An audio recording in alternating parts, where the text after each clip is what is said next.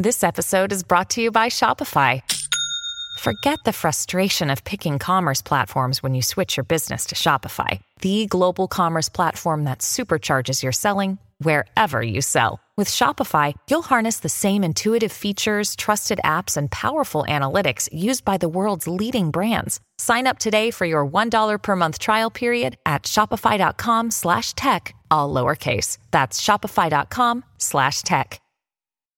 When you need mealtime inspiration, it's worth shopping Kroger, where you'll find over 30,000 mouth-watering choices that excite your inner foodie. And no matter what tasty choice you make, you'll enjoy our everyday low prices, plus extra ways to save, like digital coupons worth over $600 each week. You can also save up to $1 off per gallon at the pump with fuel points. More savings and more inspiring flavors make shopping Kroger worth it every time. Kroger, fresh for everyone. Fuel restrictions apply. Welcome to the New Books Network.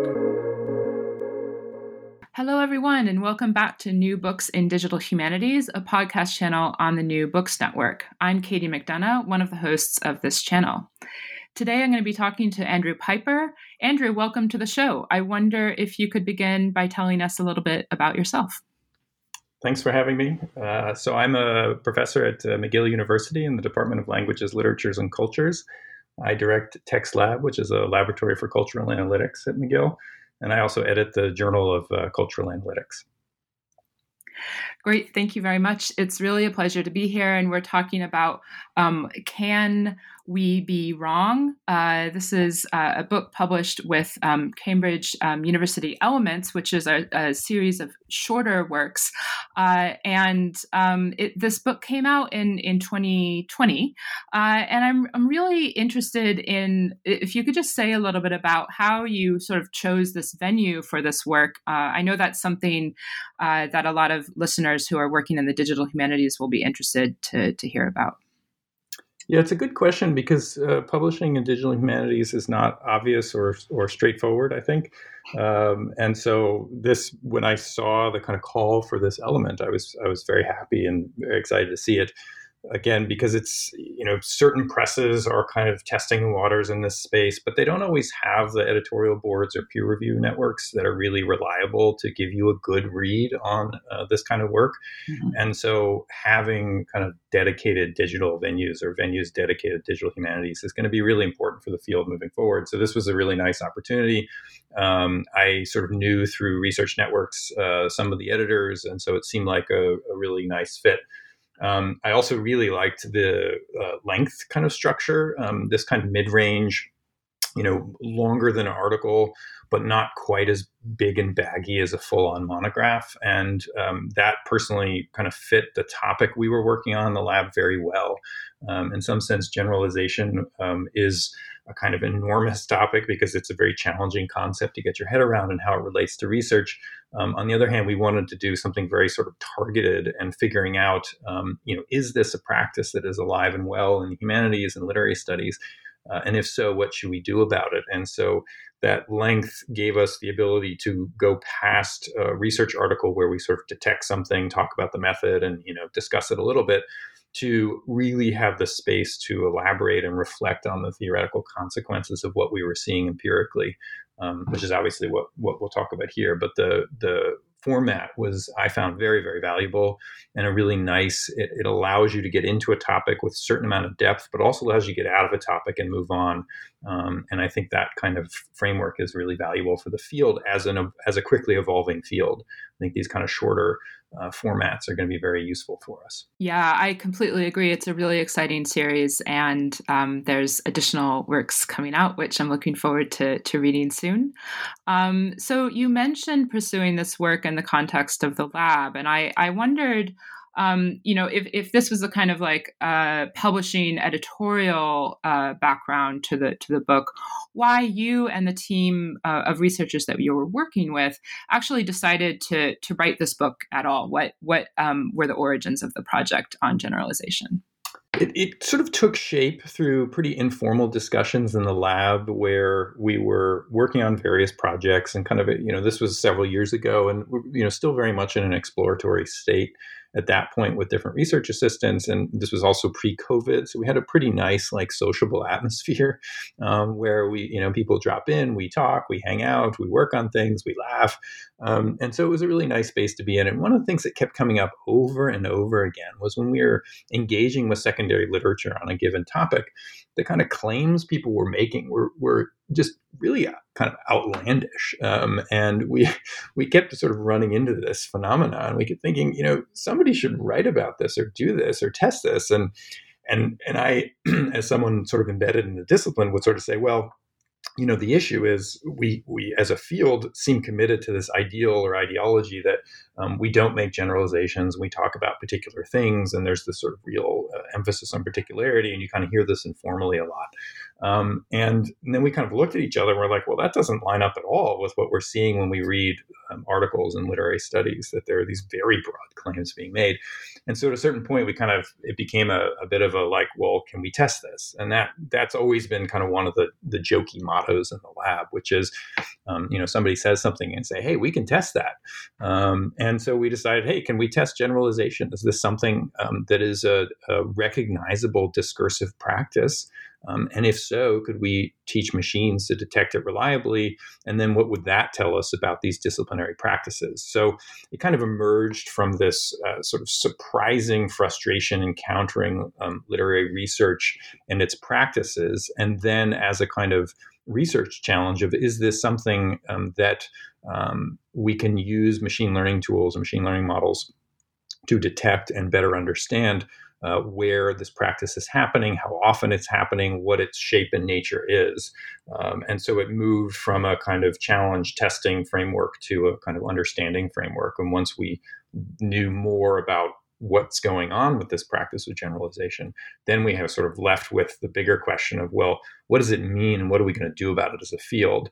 And that's where it kind of pivots from being a team project of people working on something collaboratively to a kind of me project reflecting on the state of the field as someone embedded in that field and who's been practicing in that field for quite a while now. And that was also tricky with respect to the authorship of the element, where to do the machine learning process and to do the annotations, and we can talk about sort of the nuts and bolts of that. That was a very collaborative, collective process and also involved researchers from other disciplines. When it came time to sort of discuss and reflect on the implications of our findings, that was really just something that I undertook as a practitioner, making recommendations and reflecting on the history of the field. And that was very much a kind of intellectual history that I as an expert had, but that the other people involved from other disciplines or at different levels in their careers didn't have access to. And so that's where it sort of pivots to being much more of a monograph at that point. Yeah, the authorship issue is really interesting, and I'm in the work that I'm involved in, just thinking about, when we're drawing on other people's expertise and when we're doing individual work is, of course, is complicated. And so I know people will be interested to hear, there are always lots of different solutions to this, and projects have different configurations. And of course, not only in the beginning, but as those change over time. So that's really interesting context. I just wanted to dive into the book and really ask you to, for the listener who hasn't encountered the book yet, I was interested in the way that you set up the book by introducing Laplace's work on kind of understanding error in relation to scientific observation and the claims that can therefore be made from those observations. So as the kind of first touchstone, the second being what you call the curse of Lorenzo Valla, and I'll let you maybe explain that to the listeners, and finally the open science collaboration and kind of the push towards making science reproducible. And I'm interested in kind of how you came to these as key touchstones for the book. How you see them as being related to each other, and the issue of generalization in literary studies. Yeah, so I think there's different routes into the question, and I think that's very reflective of the project. In some sense, a book reflects a kind of endpoint of thinking, and you've sort of organized your pathways. And I think the reality of this project was that I really struggled or wrestled for a long time with, what are the ways in which we can think about the genealogies of generalization in the field of literary studies.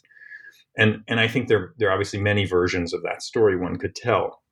And the examples you touch on and that are in the book are the ways in which I came to terms with where this practice has come from and different kinds of purposes it has served, and why there seems to be this kind of lingering tension around it, which goes back to Vala.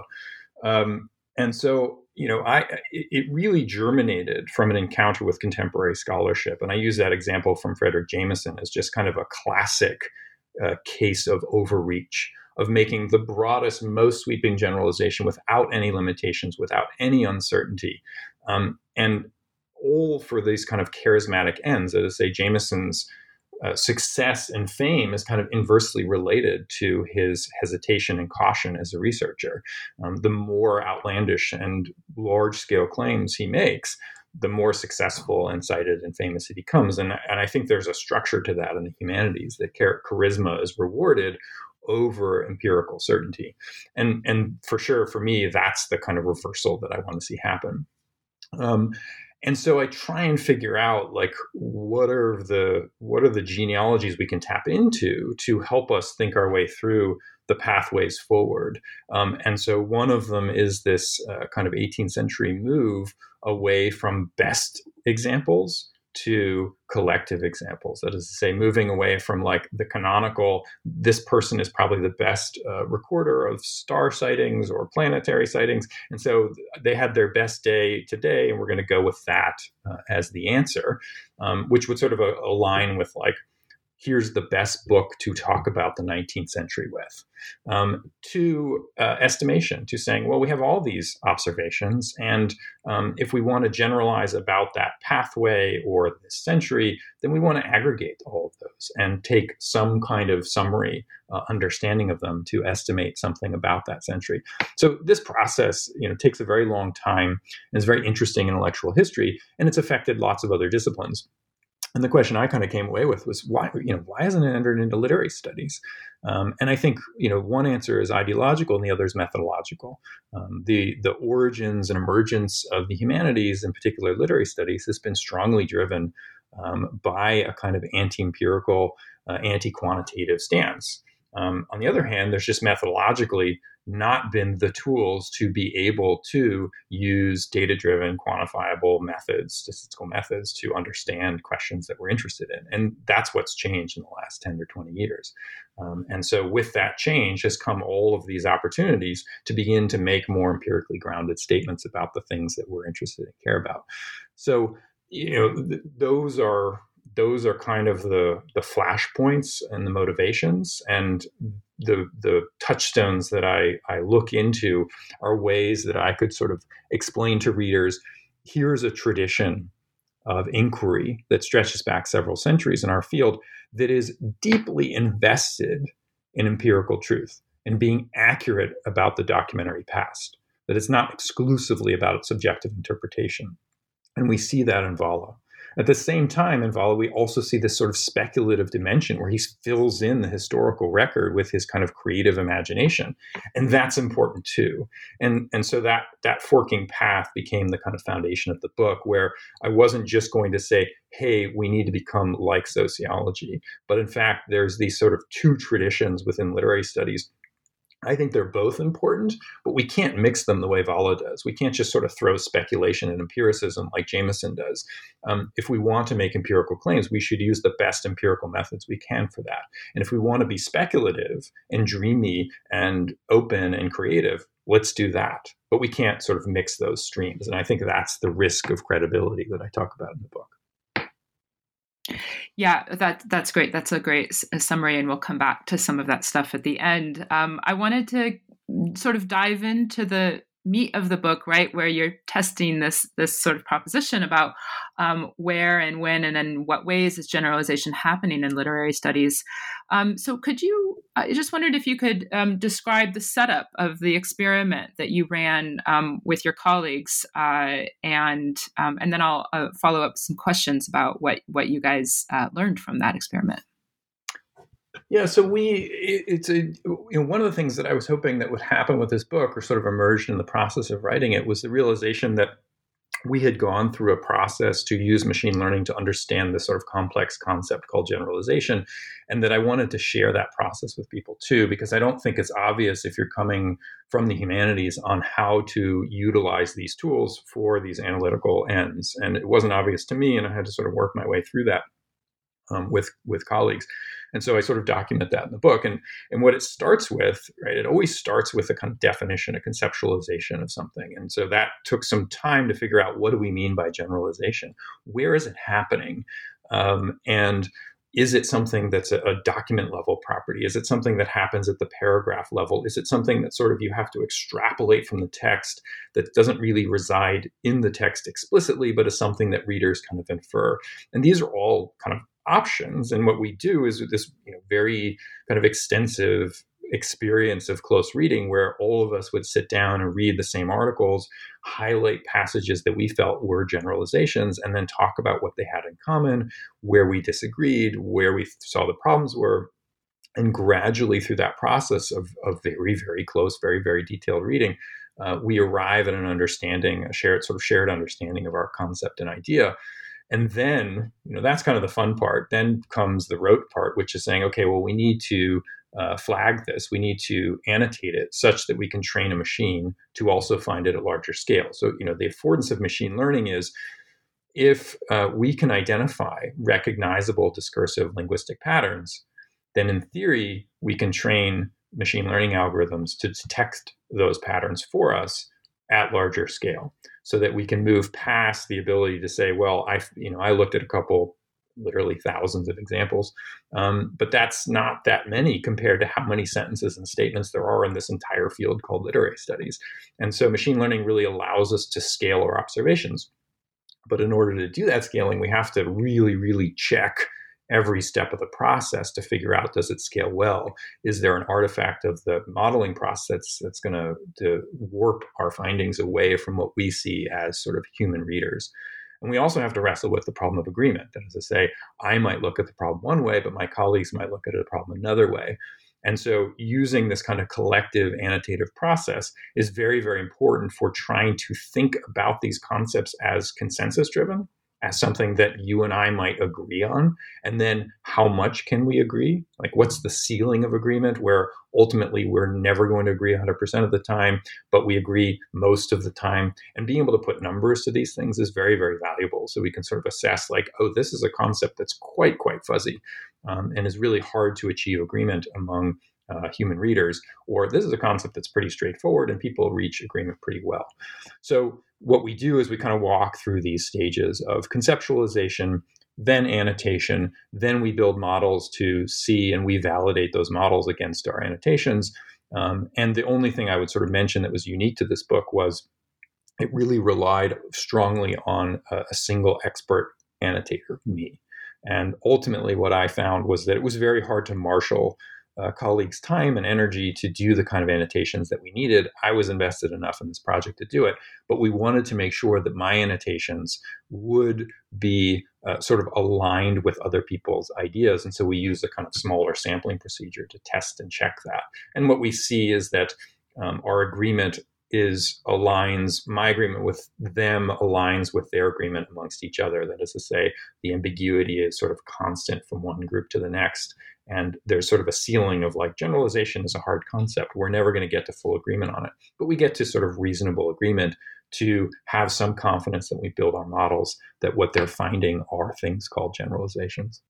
Yeah, the process of annotation is so central and so important and fraught with potential, downstream consequences as you talk about. And I was just wondering how the work of annotation itself shaped your thinking. You mentioned in the book that you ended in a very different place than you started in terms of thinking about generalization. What role did actually doing the annotations play in that change?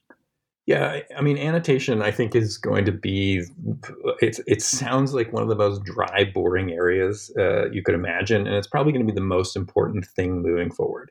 It's where we get our understanding of concepts and problems. It's where we establish what we believe to be the so-called truth of a matter, such that our models learn that truth. And so, how we do this, how we establish protocols is going to be really, really important moving forward. It's also incredibly time consuming and hard. That is to say, we started with this very diffuse understanding of the problem of generalization. The more we read examples, the more we talked about it, the clearer we got as a team of what we meant by it, such that I could go off and annotate like 3,000 things by hand. And so, I think spending time as a team building out how you understand a concept, but it's always going to be in conversation with the text. That is to say, what's amazing about the process of annotation is it's essentially the discipline of literary studies in microcosm. You do close readings, you mark texts up, you try and arrive at inferences and understandings of those things, and then you share those understandings with each other so that you arrive at something shared. So the only difference is, rather than me come up with my highly idiosyncratic subjective interpretation of a text, what I'm trying to do is read it as closely as possible to understand the consistent structures inside of that text, such that somebody else might also see those things. It's a very different kind of mentality that thinks about consensus. What do I think you might think, as opposed to idiosyncrasy and charisma? What's the most interesting thing that I can say about this, regardless of what anybody else thinks? And that kind of reorientation around close reading, I think, is a really powerful move that annotation is going to sort of do for us. But we have to spend a lot of time working together on this process. We have a new special issue coming out in the Journal of Cultural Analytics that's about this exact thing of how do we create annotative schemes for different kinds of concepts. So I see this as a very large research area moving forward.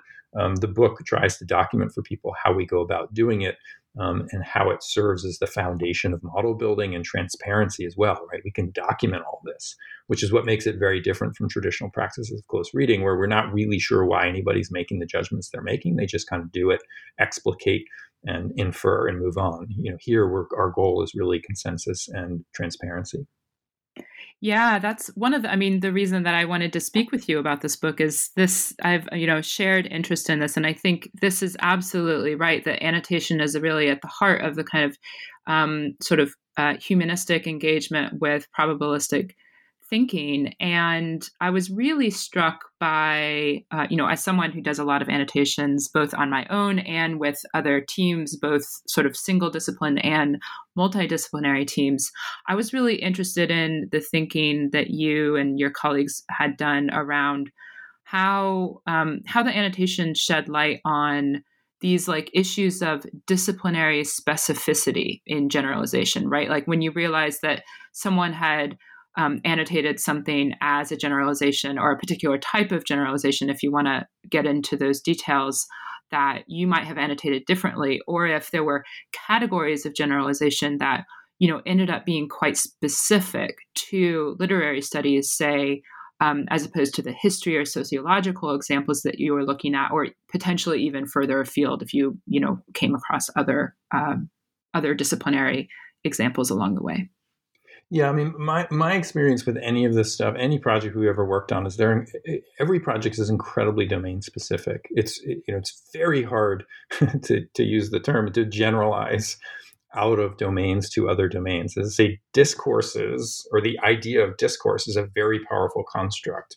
That is to say, there's institutional ways that language gets used, and moving between them has very high costs.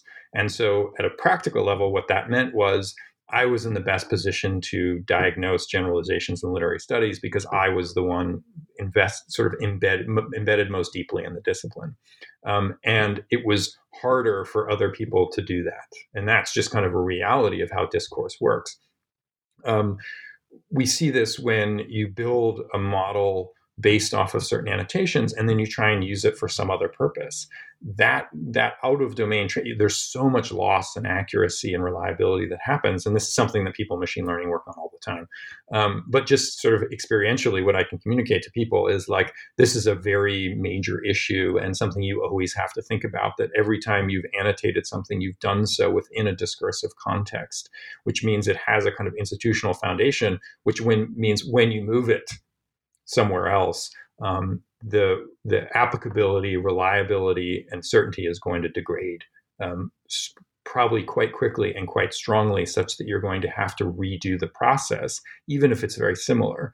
I can give you a concrete example. We've been working a lot on narrative and annotating passages for their what we call narrativity, that is to say, the reader's sense of narration occurring in a text. And depending on the sort of fields of text that we're annotating, if we transfer those models to other areas, we immediately see kind of performance declines in the models, because there are textual qualities that the model hasn't learned that are discursively specific to those new kinds of texts. And so my experience, the mission of general language models is, to me, a very paradoxical one in machine learning. And there's been, lots of discussion about this. But I sort of always start from the premise of like, the idea of a general language model is just a non-starter when you think about kind of humanistic or cultural views of how the world works. That is to say, what we really have are context-specific language use. And there's really no such thing as general language. There's language codes we use within social settings, within institutional contexts, and those shift dramatically, by historical period, by discourse domain. And so we're always re-annotating, we're always reestablishing our understanding of a problem every time we move a discursive framework. And that's just really important for people to keep in mind.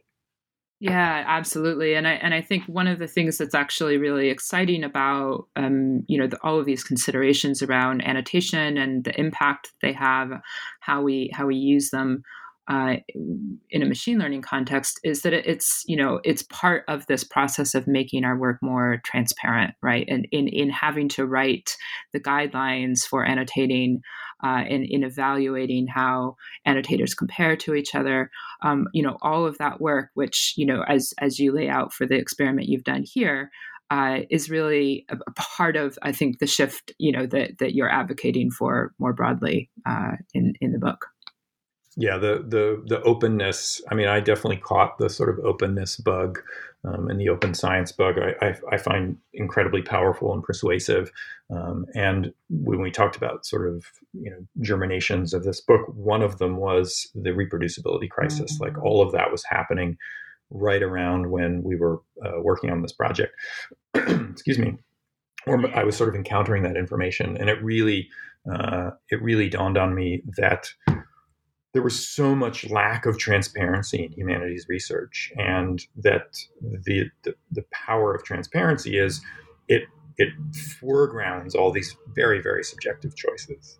And that's incredibly important for the research process, because it impacts the validity and the reliability of what we think we know. And I think just integrating that into our everyday practices is going to take a long time, but is incredibly important. And there's so many ways, when I look across the humanities and especially literary studies, there's so many ways openness is not the driving priority of research. And we think about archives, digitization histories, access to materials, open data, sharing of underlying things. Like, it's going to take a very long time to begin to insert these priorities of openness and transparency across research.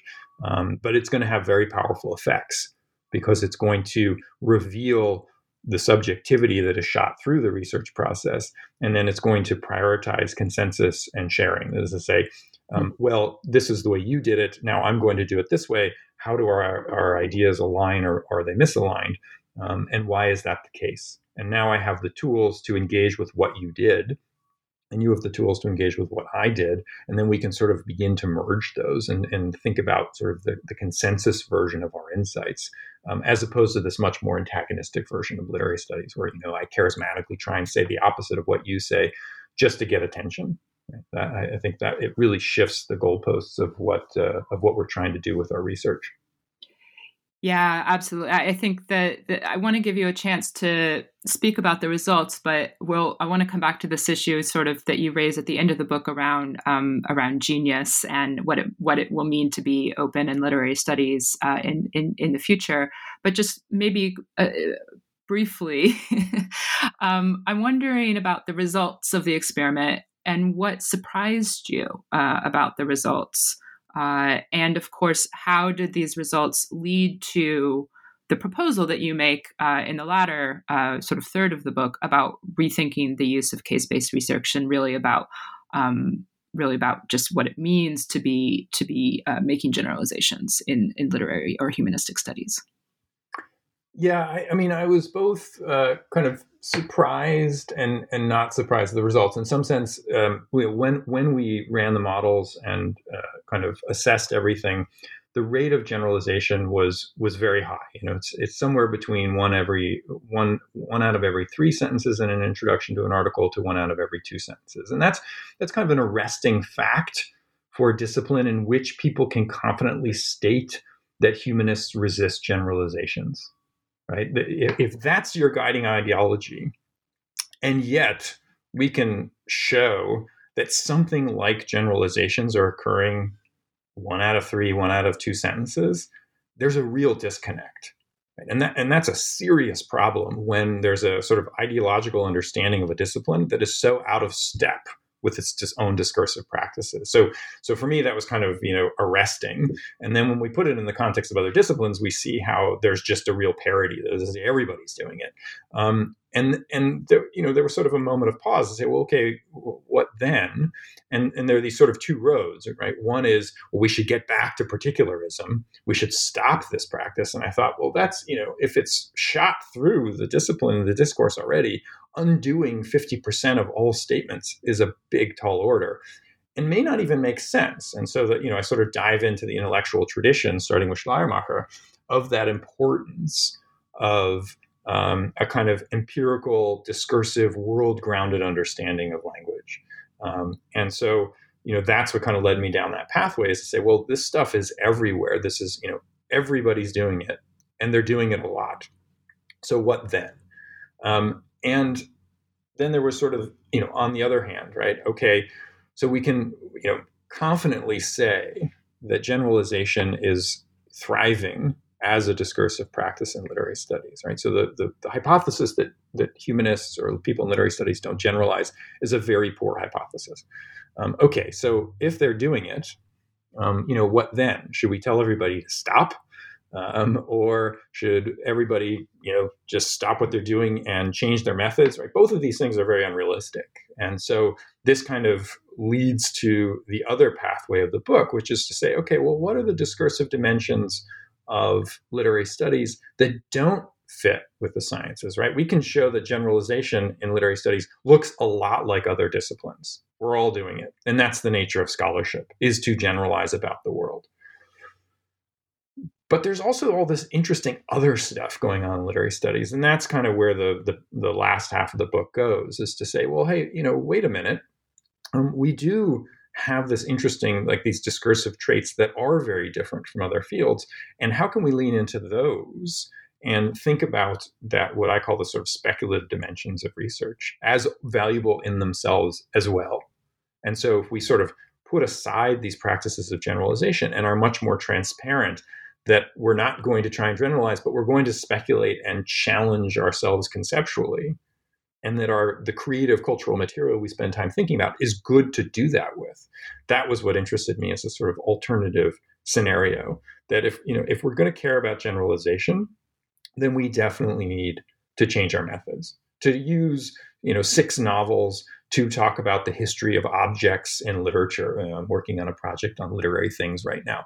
This is the standard model, right? This is, Bill Brown's whole book. He talks about like 8 works, and he generalizes about the entire 20th century's relationship to things. Like, that's just not okay. Like, that's just totally uncredible research. And there's a reason why there's a decline in interest in humanities research. And, my argument is it's epistemological. It's simply that we're making claims that nobody believes because the evidence we're using is very uncredible and not replicable and not reproducible.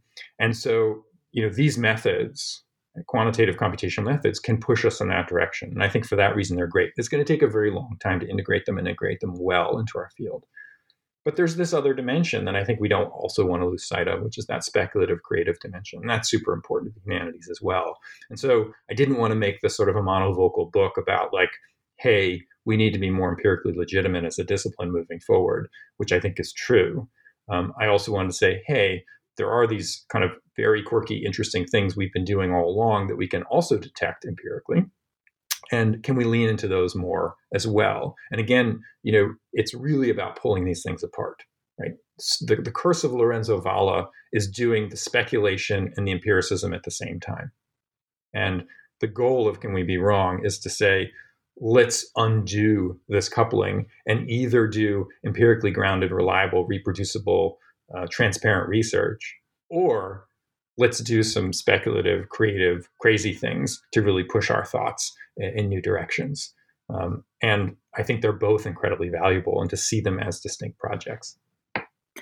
Yeah, and I like the way that at one point in the book that you point out that sort of one might lead to the other, right? That we need the creativity to kind of posit hypotheses that we will then test on samples that are very, well defined with clear annotation rules and things like this. And I think it's really important to see, both their distinctiveness, but also their potential complementarity, across sort of the long tail of a project.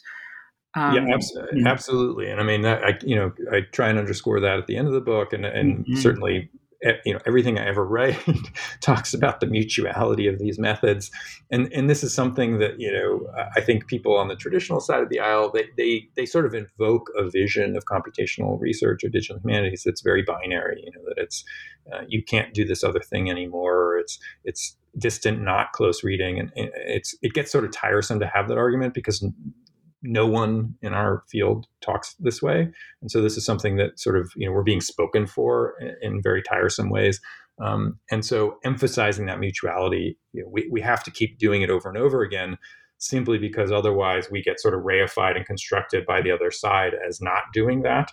But as you say, it is really crucially important to link these traditions together, that they flow into each other. You can't do them simultaneously in the same work, but they are connected in a larger process of human inquiry. And that's really important to understand, and to move past these really, really tired binaries that people who aren't engaged in computational research really need to set up to maintain their own sort of status and identity and well-being.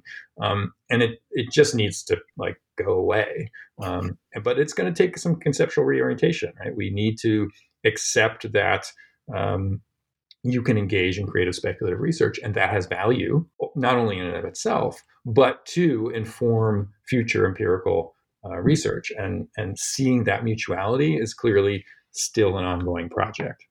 Yeah. No, I agree. I think lots of work in the future.